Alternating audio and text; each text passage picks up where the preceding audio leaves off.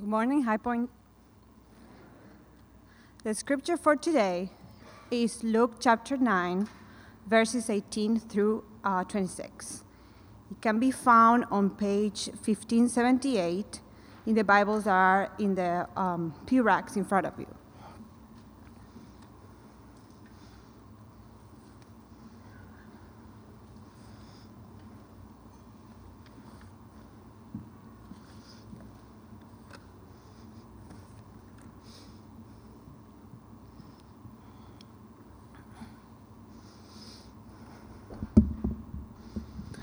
Once, when Jesus was praying in private and his disciples were with him, he asked them, "Who do the crowd say I am?"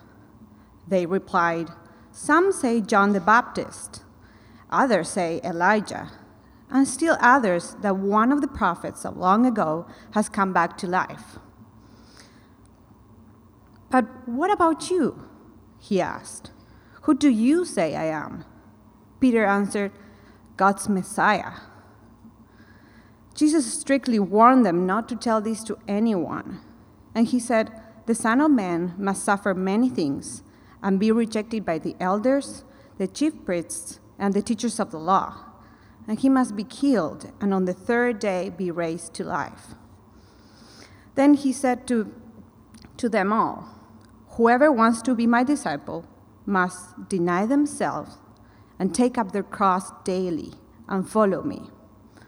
For whoever wants to save their life will lose it, but whoever loses their life for me will save it. What good is it for someone to gain the whole world and yet lose or forfeit their very self? Whoever is ashamed of me and my words, the Son of Man will be ashamed of them when he comes in his glory and in the glory of the Father and of the holy angels."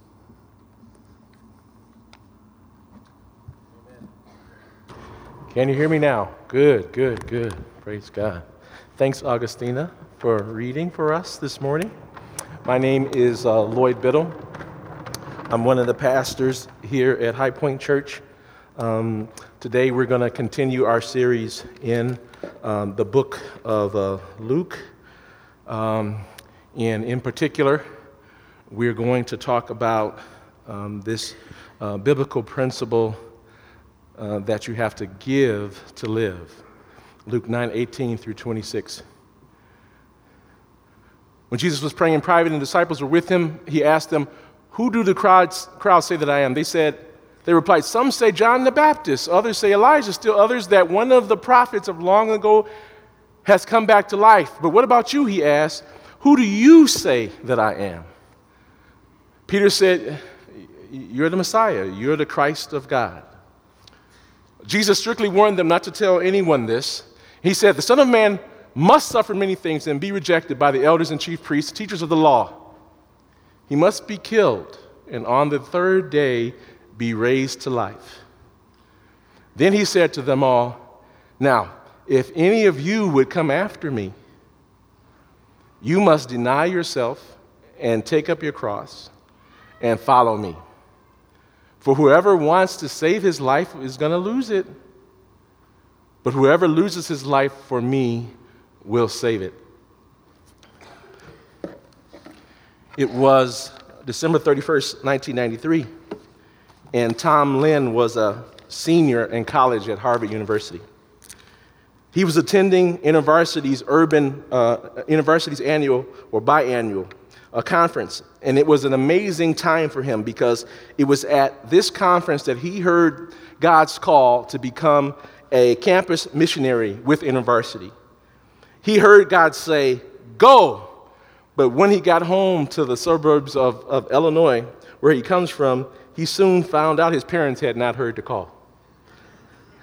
They didn't understand why this strange thing called missions. They didn't understand this concept. They didn't understand why he just wouldn't go out and get a real job. They said to him, "Listen, Tom, we've invested hundreds of thousands of dollars for you to go to Harvard. We didn't invest that money so that you could just go out on some kind of whim."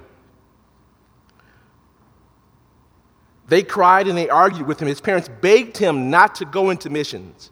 And Tom cried out to the Lord. He said, Lord, Lord, I love my family. So why, Lord, didn't you make this so much easier for me? But as he prayed, he heard the Lord say, go in my mighty power. And so he had enough conviction, and this really confirmed him. So despite his parents' pleas and wishes, he went. And this is when he found out how hard it is to depend on God. After Tom's decision, his mom and dad left the church, and they renounced their faith, and they went into severe depression. They stopped talking to Tom for years.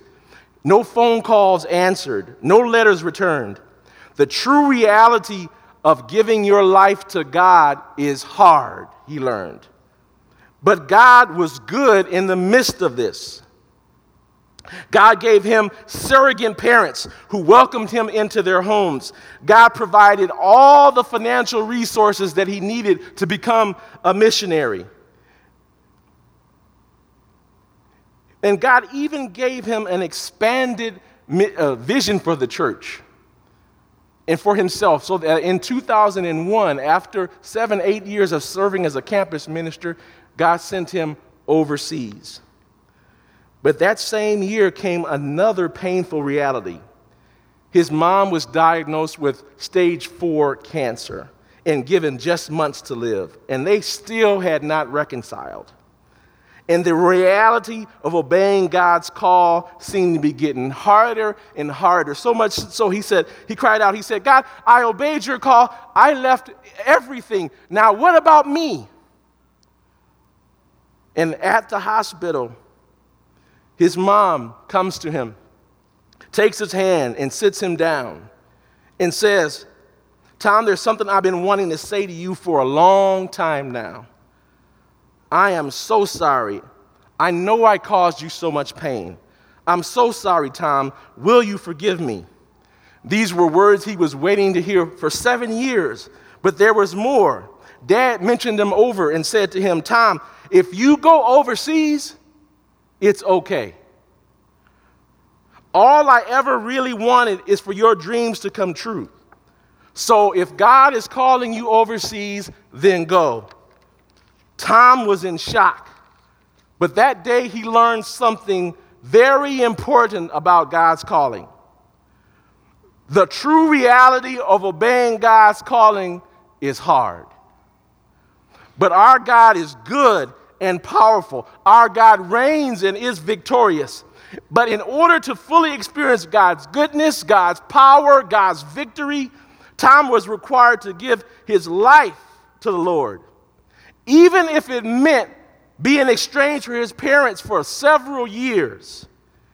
And in so doing, he learned God's timeless truth that we give so we can live. That's our main proposition for this morning. We give so that we can live. We give our lives as a living sacrifice to God. And in so doing, we learn how awesome he is, how generous he is, and how much good he can do for the kingdom of God and for our fellow men. We give so that we can live. This morning we're going to talk about 3 supporting points. Jesus gives first so that we can give. We give everything we have to give. We hold nothing back.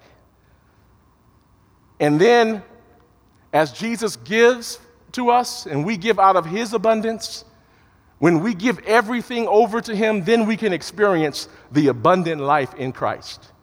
That's what we want to talk about this morning. Jesus gives so we can live. Luke 9:22 and 23.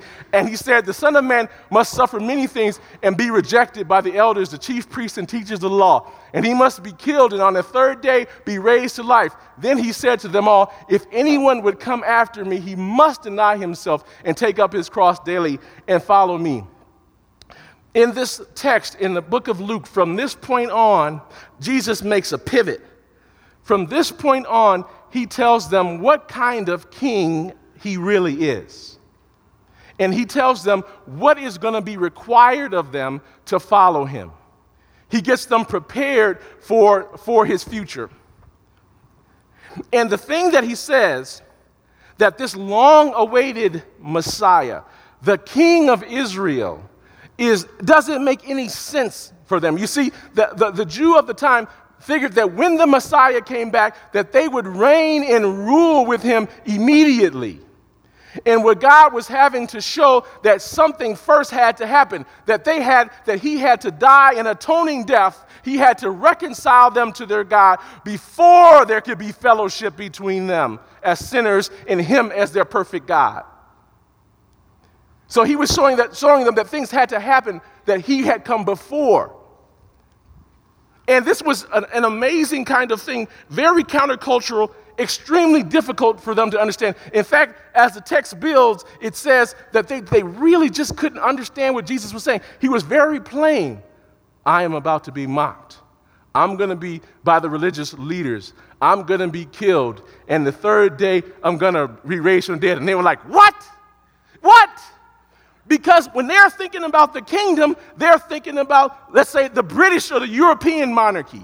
They're thinking about the poor people and peasants and others that pay taxes so that the royalty can spend millions on weddings, right? That's what they're thinking about in terms of kingdom, that I serve the king, but we have a king that serves us. We have a king who dies on the cross to give you life. We have a king that provides all of your resources. Amen. So that he serves you. Amen. And then out of that love, you serve him. It's countercultural. They had never seen any kind of kingdom like that. And so Jesus was having to show them that he gives so that they could live. So I love the hymn we sung earlier today. Such gospel truth. Behold the man upon the cross, my sin upon his shoulders. Ashamed, I hear my mocking voice call out among the scoffers. When we know what Christ has done for us and continue in our sin, it's like the scripture says, we crucify him again. But our God is gracious, and he died. And through repentance and faith, you receive the Holy Spirit. You become born again in Jesus Christ. And out of that richness and out of his promises and through the word of God, then you serve for Jesus' sake. He gives so that you can give. That's the first principle that we need to learn this morning. And the order really matters. That's why Jesus said, all these horrible things are about to happen to me so that you can follow my example. My wife and I started a ministry, Reasonable Service. We were inspired out of Romans 12:1. I beseech ye, brothers, by the mercies of God, to give yourselves a living sacrifice. I'm so glad that God hasn't so far called on me to actually lay on the cross like Peter and some of the other guys. I'm so glad. So far, not yet, right? I'm a living sacrifice, that out of my life, I serve you. My brothers and sisters in Christ, I serve the world. I'm a living sacrifice. I deny myself and pour myself out for Jesus' sake. That's what you are. If you're a Christian, that's what you are. If you're a teacher, that's what you are. And when those kids are disobedient, and when it's frustrating, and when you're up at all hours of the night, guarding these papers, one kid's going to come back to you. I was that one kid. Some years from now and say, thank you for blessing me. Thank you for encouraging me. You are a living sacrifice in your day-to-day. Whatever your work is, stay-at-home mom, nurse, janitor, CEO, you are a living sacrifice put here to do God's work. So divine logic surprises us. It's so countercultural. So then what do we have to do then? God gives so that we can give. What does this look like practically? What does this look like to give? Luke 9:23-25. Then he said to them, if anyone would come after me, he must deny himself and take up his cross daily and follow me. For whoever wants to save his life will lose it, but whoever loses his life for me will save it. For what good is it for a man to gain the whole world and yet lose his soul? When we talk about denying ourselves, here's what we're saying. Think of Jesus on the cross or before in the Garden of Gethsemane, contemplating with his disciples the sacrifice he was to give. And he says to God, Lord, if it's possible, take this cup from me, but not my will, but yours be done. That's what deny yourself means. And when the scripture goes on and magnifies and intensifies it by talking about taking up your cross daily, in the time of Jesus Christ, if a person was condemned to death, they would have to take one of the two crossbars. The condemned criminal would have to carry it to the point of where the execution was to take place. And one commentator, Leon Morris, says, yeah, that person was going to go out, but they were not going to come back. And so when we go out with Jesus Christ, to carry your cross is to live all of your life, each day, for Christ's sake and not your own sake. That's what it means to carry your cross. What does that really look like? What does it mean to die for Jesus? It means to give God everything you have and depend on him for everything you need. I want to tell you that living for Christ is radical. Living for Christ is radical. Give me a second. Luke 21. Jesus is confronting the Pharisees who love money and the wealthy who think they are serving God by giving out of their wealth. And he sees this one woman come up, and he makes a point to his disciples. He says this, Luke 21, 1-4. And Jesus looked up and he saw the rich putting their gifts into the temple treasury. He also saw a poor widow put in 2 very small copper coins. Truly I tell you, he said, this poor widow has put in more than all of the others.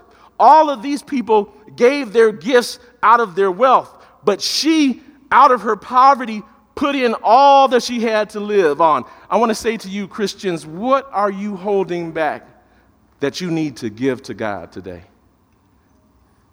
That's your application question. What are you holding back? Are you like the rich young ruler, Jesus? What can I do to enter eternal life? You know the commandments. Honor your father and mother, right? Do good and right. He said, Lord, I've been doing these all my life. And he looks at him and loves him. One of the, I think it's Mark says, he looks at him and he loves him. One thing you lack. Give everything you have to the poor, and you will have riches in heaven, and come and follow me. And it says when he thought about his wealth, he couldn't leave behind everything to follow Jesus. It takes everything. What have you failed to give to Jesus? You have to give everything so that you can live. That's the one thing. Next. What does it mean to die for Christ? It means you prioritize the pursuit of righteousness over the pursuit of material things. Jesus is explaining that we should look at the birds of the air. They don't work, and they have all that they need. And so you should dedicate yourself to pursuing righteousness, and all these things will be given to us. I was listening to the radio, Family Life Today, and Dennis Rainey was interviewing a husband, and it mesmerized me. This husband and his wife, they had been married for a while, had one son, a teenage son. They were going on a break, a respite for them, a weekend away to get connected. And their son was old enough that they could leave him at home and responsible. While they were away, they got an email from a teacher that said, your son has been cheating on his exams. And he's flunked the exam, and I'm considering whether to kick him out for this semester. And then they were sitting at each other. It's like, talking to the parents, like, man, our son? What should we do? Should we just bawl him out over the phone? Or Wait till we get back. And the husband said, no, our son is having a crisis of character, and we've got to deal with this right now. So they pack up their stuff, forfeit $300-400 that they had invested in this weekend, go home and help their child come back to righteousness and goodness. That's what it means to forsake your pleasures for righteousness' sake. So they lost their $300 or $400, not receivable. But what would you give for your children's character? What would you give for a soul? So we have to give everything we have to give. We give up our pleasures for the kingdom's sake. Next, it means to give God everything you have and depend on Him. Now, other direction now. It means you reject the common notion that life is about building up an abundance of wealth and afterwards taking life easy. There's this kind of American notion. It's the American dream. This is a country, and you can build a fortune, and if you work really hard, and if you're really smart and wise, you can build a fortune, and maybe you can quit working at 40. Maybe you can quit at 50. Invest, and then you can relax and take ease, eat, drink, and be merry. And it's a lie. It's a way to waste your life. I was talking to my oldest son. He's back at home working his first kind of real job, working an internship at the city of Madison in HR and learning some cool skills. And he said something to us. It made me laugh. It made me chuckle. He said, Dad, I have to get up at 6:30 or 7 and get in the office by 8. I work all day. I'm tired. It's 5 o'clock, and then I come home, and then I go for a run. I get something to eat, Dad, and it's 8 o'clock. And I got to get up and do it again. I was like, yeah, welcome to life. And when you learn that working is hard, hopefully then it teaches you how to be good stewards over your labor and good stewards over your money. And I want my kids to work hard. I want them to save and raise a family. But I want them to have something more than that. I want them to see their work as worship to God. I want in the middle of your work not to be looking for retirement, but to look forward to how you can serve God through serving men in a day-to-day basis. One of the cool things that I learned when I worked for American Family, I began to see that I was a pastor at work. I would hire people and help them build their careers and their families, and I began to see lives break down when people didn't have good character. I began to see businesses fail. I began to see just the normal pressures of life. And after a while, since they knew I was Christian, I was able to invest in them, to pray for them, to invite folks to church, to ask that God would change their lives.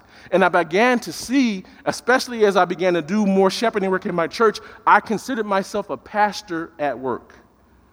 If you run a business, if you teach students, any kind of leadership role God has given you, you are God's shepherd. Or how are you treating the sheep today?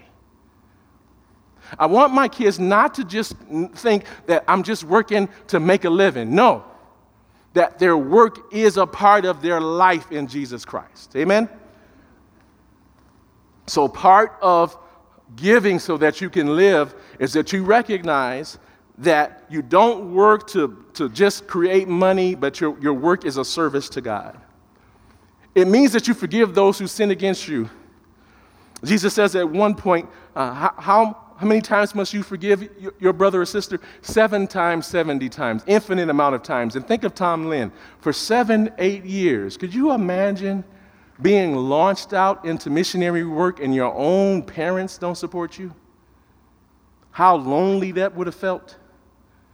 The people who you know love you the most, who know you the best, don't support you. And because God has forgiven us so much, we're called to forgive the most difficult of sins. We have that in us through the power of the Holy Spirit to forgive. And in Tom's case, he was glad to forgive and be reunited with his mom before she died. So dying for Christ means that we forgive those who sin against us. That's what it means. We give everything we have to give. It means you have to incur opposition from society. And Jesus was getting tremendous opposition for the Pharisees for the stupidest things, for healing sick people on the Sabbath. Can you imagine this? For doing good. These people had so contorted the law that in their minds it was unlawful to do good on the Sabbath. And as Jesus got closer and closer to the cross, it became more and more unpopular to serve him. I want to tell you something. It's unpopular to be a Christian in Madison. It's unpopular to be Christian in society today. It's uncool to have our ethic about marriage. One man, one woman for life in Christ as a representative of the gospel. You got to be kidding me. That's not my truth. It's uncool to have our ethic about sexuality, that God is the one who gives you your sexual identity. He is the one that gives it to you naturally, and that it represents his image. Your femininity, your masculinity represents Jesus Christ, right? That is uncool. That's your truth. Don't put your truth on me. It's uncool. It's uncool to invest in the kingdom of God, to tithe and create offerings. What are you doing that with your money? It's uncool to go to Harvard and then go into missions. It's uncool to make that kind of life change. Being a Christian is uncool. And if you don't want to be uncool, you won't follow Jesus. I had this conversation with a young man some time ago. We were talking about his drinking problem. And he was trying to explain to me, in order for him to be cool in the Madison culture, he had to drink too much. He had to drink too much. I don't want to stand out, he told me. Jesus doesn't want us to live our small lives of me, my house, and my family, and my pleasures. He wants us to live a big life of his kingdom, his glory, of your personal health, both spiritually and financially, and for an eternity. He wants you to know how to have healthy and whole families and relationships. He wants you to have real brotherhood and sisterhood in the body of Christ. He wants you to have a big life, not a small life. In order to have that, you got to turn your back on society. It doesn't matter if we're not cool. Jesus thinks that we're cool. He knows that we are his children. You got to turn your back. What it means to give everything you have to give is you got to turn your back on society. And I just believe that more and more that's going to be required of us now as Christians. It means that you need to learn how not to be afraid of physical death. And so as Jesus was preaching, he got more and more hostility from the Pharisees and the leaders, and he had to prepare his disciples for the persecution they were going to get. Some of them even were going to be killed for following Jesus. And so he says in Luke chapter 12, verses 4 through 7, I tell you, my friends, do not be afraid of those who kill the body and after that can do no more.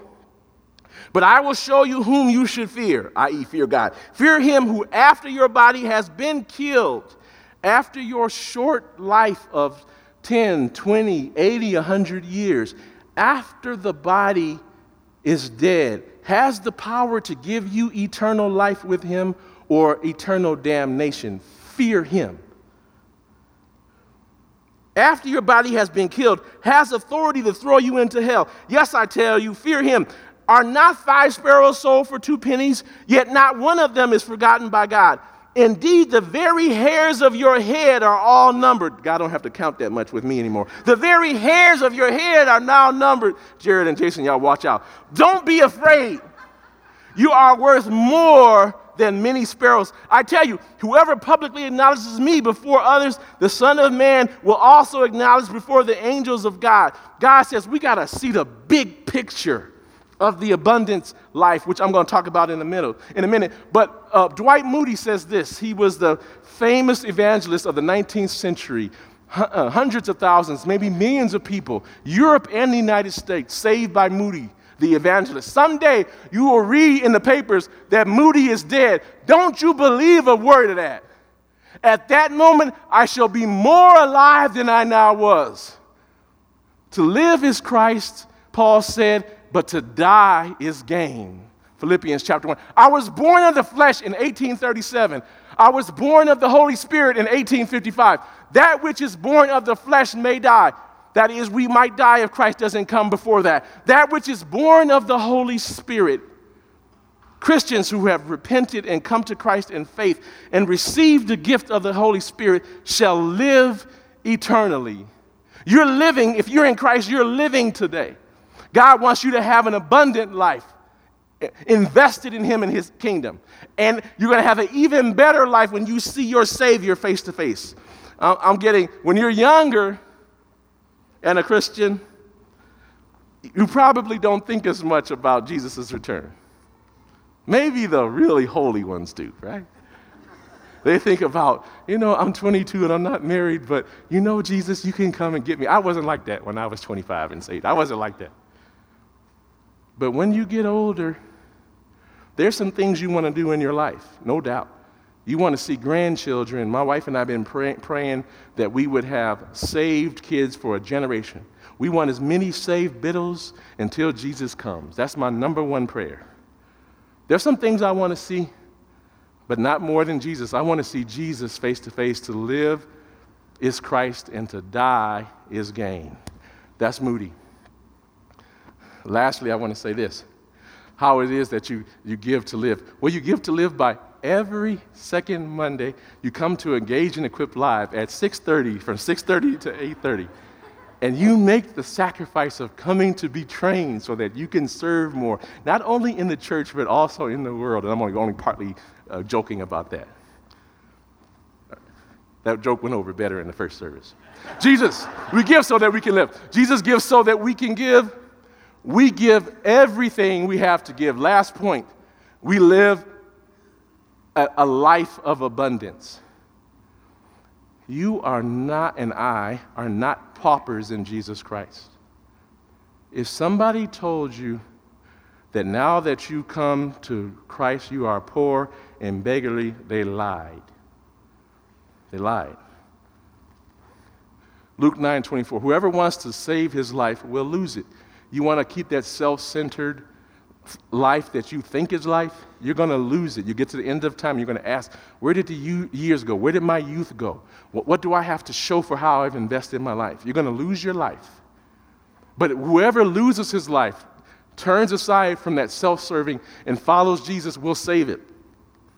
What does it mean to live in abundance? What does it mean? What's the practical things? It means you recognize that you have the resources of God's kingdom at your disposal. I saw something when I looked at this story of Christ telling us not to focus on our material needs that I hadn't seen before. He says this in Luke 12, 29 through 30. He says, do not set your heart on what you will eat or drink. Don't worry about that. For the world runs after all of that. The world, how do I know if I'm worldly? When I'm consumed about how I'm going to pay the bills. That's my main consideration, and not my fruitfulness in Christ. That's one of the ways you can know that you are worldly. Don't worry about that. For the pagan runs after all these things, and God, wife, He knows that we need that. But seek God's kingdom, and these things will be given to you. Don't be afraid, little flock, for your Father has been pleased to give you the kingdom. This is the first time I've seen that. Remember this, 12 and 32. Your Father has been pleased to give you the kingdom. And we've been studying in 2 Peter 1 that God has given us, through His divine power, has given us everything we need for life and godliness. Everything you need spiritually to serve Jesus has been given to you. Everything you need materially to serve Jesus has been given to you. That's why places like Lighthouse Church and School with very meager resources, a couple hundred people, can raise $1.5, $2 million in the community because God is funding. They give out of their little bitty meager resources, out of their wallet, and God comes behind with his massive resources and invests in his kingdom. You give a little, God gives more. Earlier I threw my wallet and it came back. Give and it shall be given to you, pressed down, shaken together, and running over. Come on, talk back with me now. You can give. So if you're a Lighthouse Church and you're doing God's work in your church, in your community, so that poor students can thrive, doing better in terms of their math and science and so forth than the public schools on less money, that's Jesus to me. That's Jesus. Only he can do that kind of math. And so you just need to know that you are not poor. There was a time at High Points past, maybe 10 or 15 years ago, when the elders were thinking that they were going to have to close the doors. But you guys just approved a $2 million-ish budget last month, and we think we might going to get more than that because God is doing a work among us. All we need to do is pursue his kingdom and his righteousness, and he'll provide the resources. That's the kind of God that we serve. So don't worry, little flock, about your needs. God is pleased to have given you the kingdom. God finances and resources his work, first spiritually and then materially. It means you recognize that your abundance is tied to your obedience to the word of God. Jesus was doing great things in Israel, and people were seeing his miracles and his grace and love. And one woman came to him and said, "Blessed is the woman who bore you." And Jesus looked back at her. He said, "Blessed, no, is the one who hears the word of God and obeys it." I want you to think about this. Tom Lynn was blessed. I don't think he would have become the president of InterVarsity if he hadn't obeyed God's call. It was hard. His obedience was hard, and caused him separation from his parents for 8 years. And I'm sure his time in Asia on the mission field was tough. But through his obedience is where we learn that God is loving. Through obedience is when we learn about the peace of God. Through obedience is when we learn about the honor. Through obedience is when the joy of the Lord becomes our strength. So living the abundant life is you recognize that God is pleased to give you the kingdom, and that you recognize that your blessings come through your obedience. There's some things that Christians, we walk around sometimes as pauper Christians because we're disobedient. I think I'm not the only one who's ever had a season like that. Obey.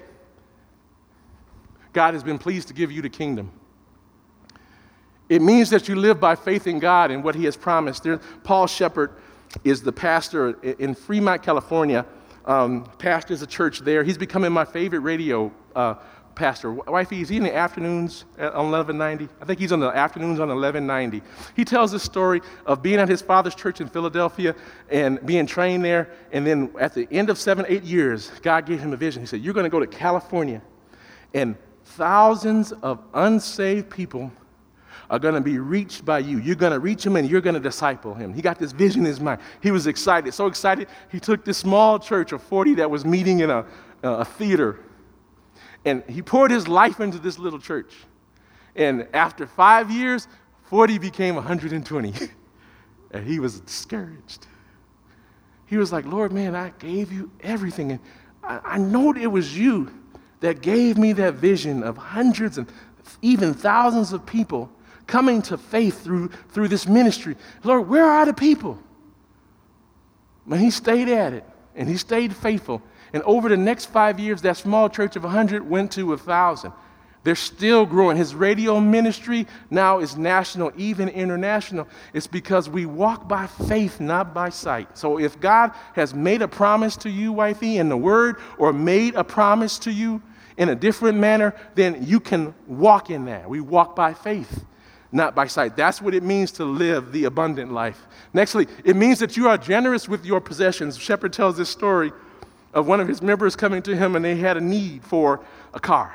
It was a young couple. Their car had was not working. They didn't have the resources to get when they had to get to work. And he heard God say, "You buy him a car." He was like, "What? You buy him a car?" He says, "Oh." So takes him to a car dealer. They pick out a suitable car. He pays a check, and he says, "Man, this is the first time in my life I paid the check for the car, and then I watched them drive the car out of the lot." He's like, "This is crazy." But I'm going to tell you something. Have you ever experienced that giving is better than receiving? Have you ever in your life, whether it's you've given generously out of your labor or given money without really paying attention, and experienced God's favor on your life? This morning at High Point Church, there's a church in town struggling a little bit. They got some capital needs for their roof.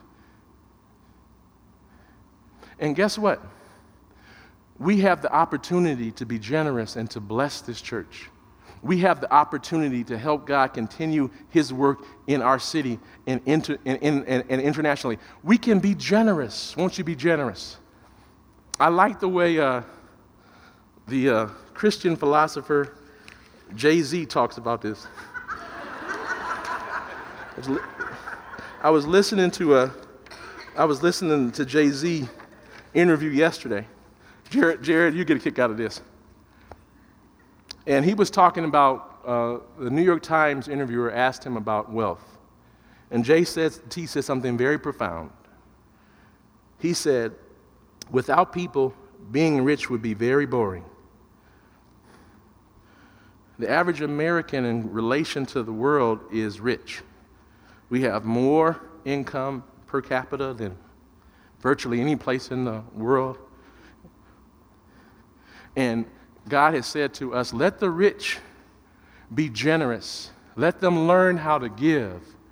And they should recognize to not have their faith in temporary things that perish, but in eternal things. And so invest your money in people. Be a shrewd manager. Invest in souls. Invest in the kingdom of God. Living the abundant life means that you are generous with what you have. Amen to that? Amen, Fran and Shirley? Amen? Yep. Invest. Thank you for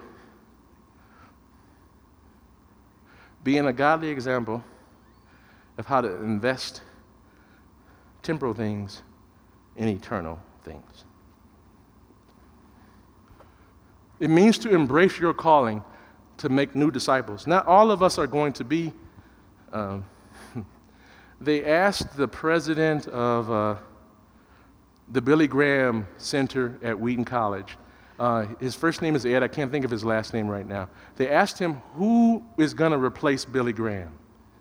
Not many of us are Billy Graham or Louis Palau or Greg Laurie or D.L. Moody. Not too many of us.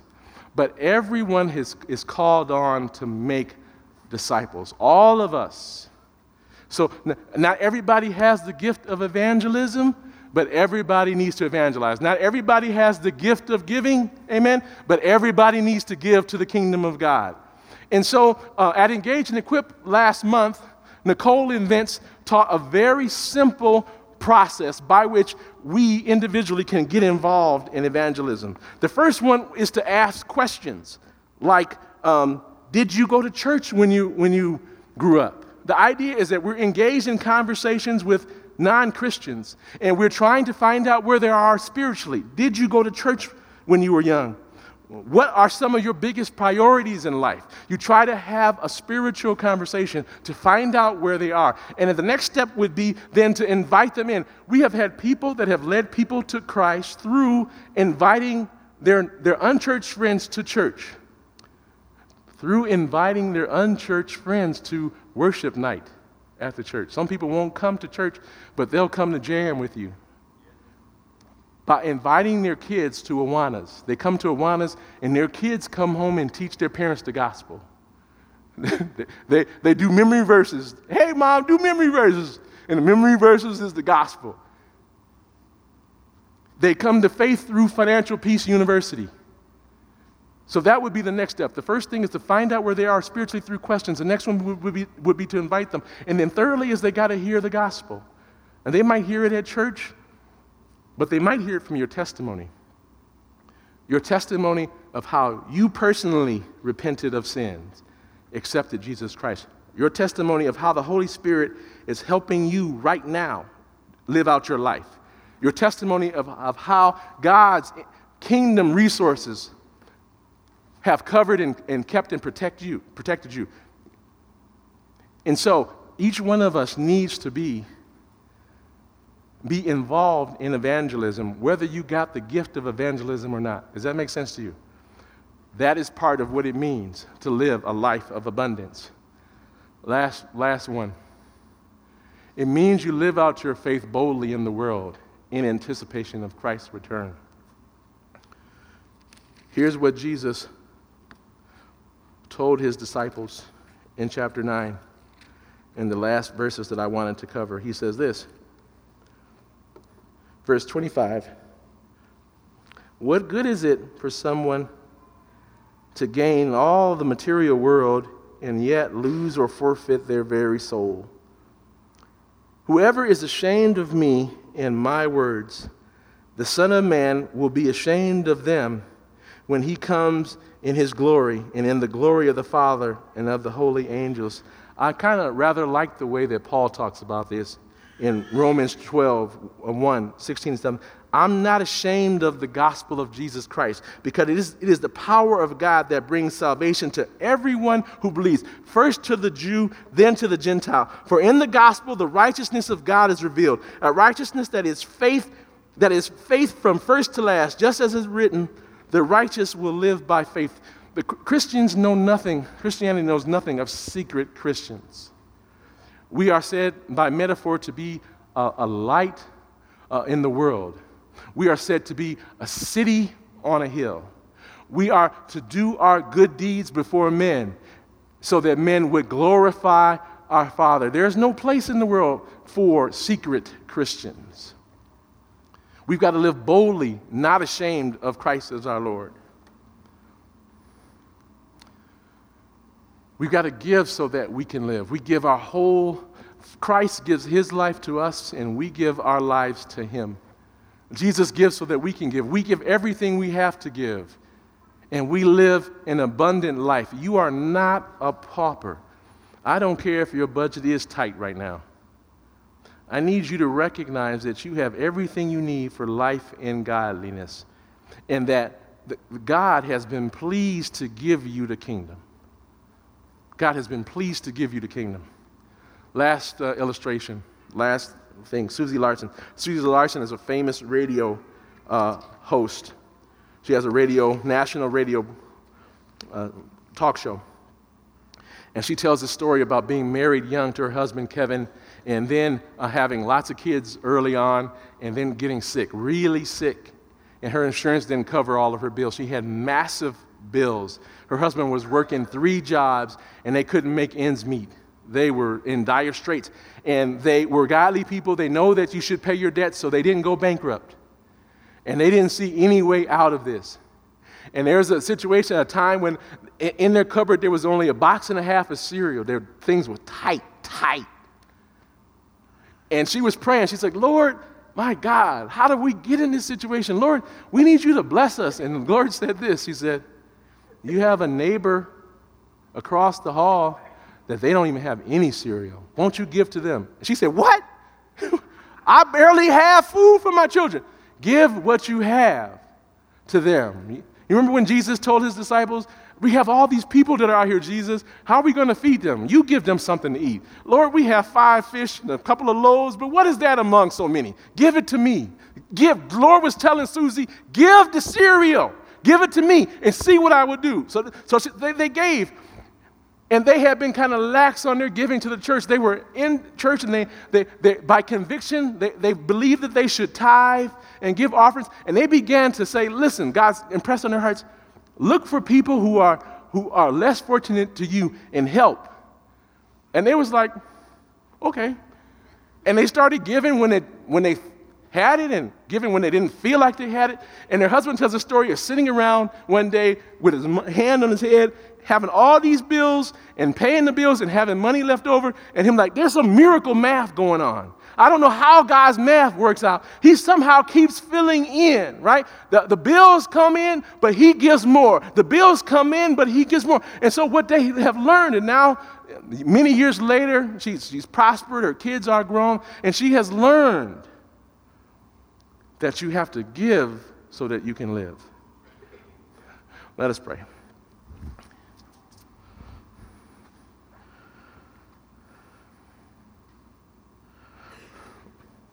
Lord, you showed us this on the cross.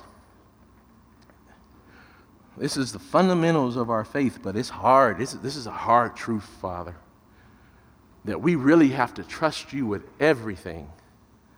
All of our relationships, all of our resources. We got to trust you with all of our plans. And you have promised that if we will give that, and especially if we will give our lives to you in repentance and faith, that you are pleased to give us the Holy Spirit. You are pleased to give us the kingdom.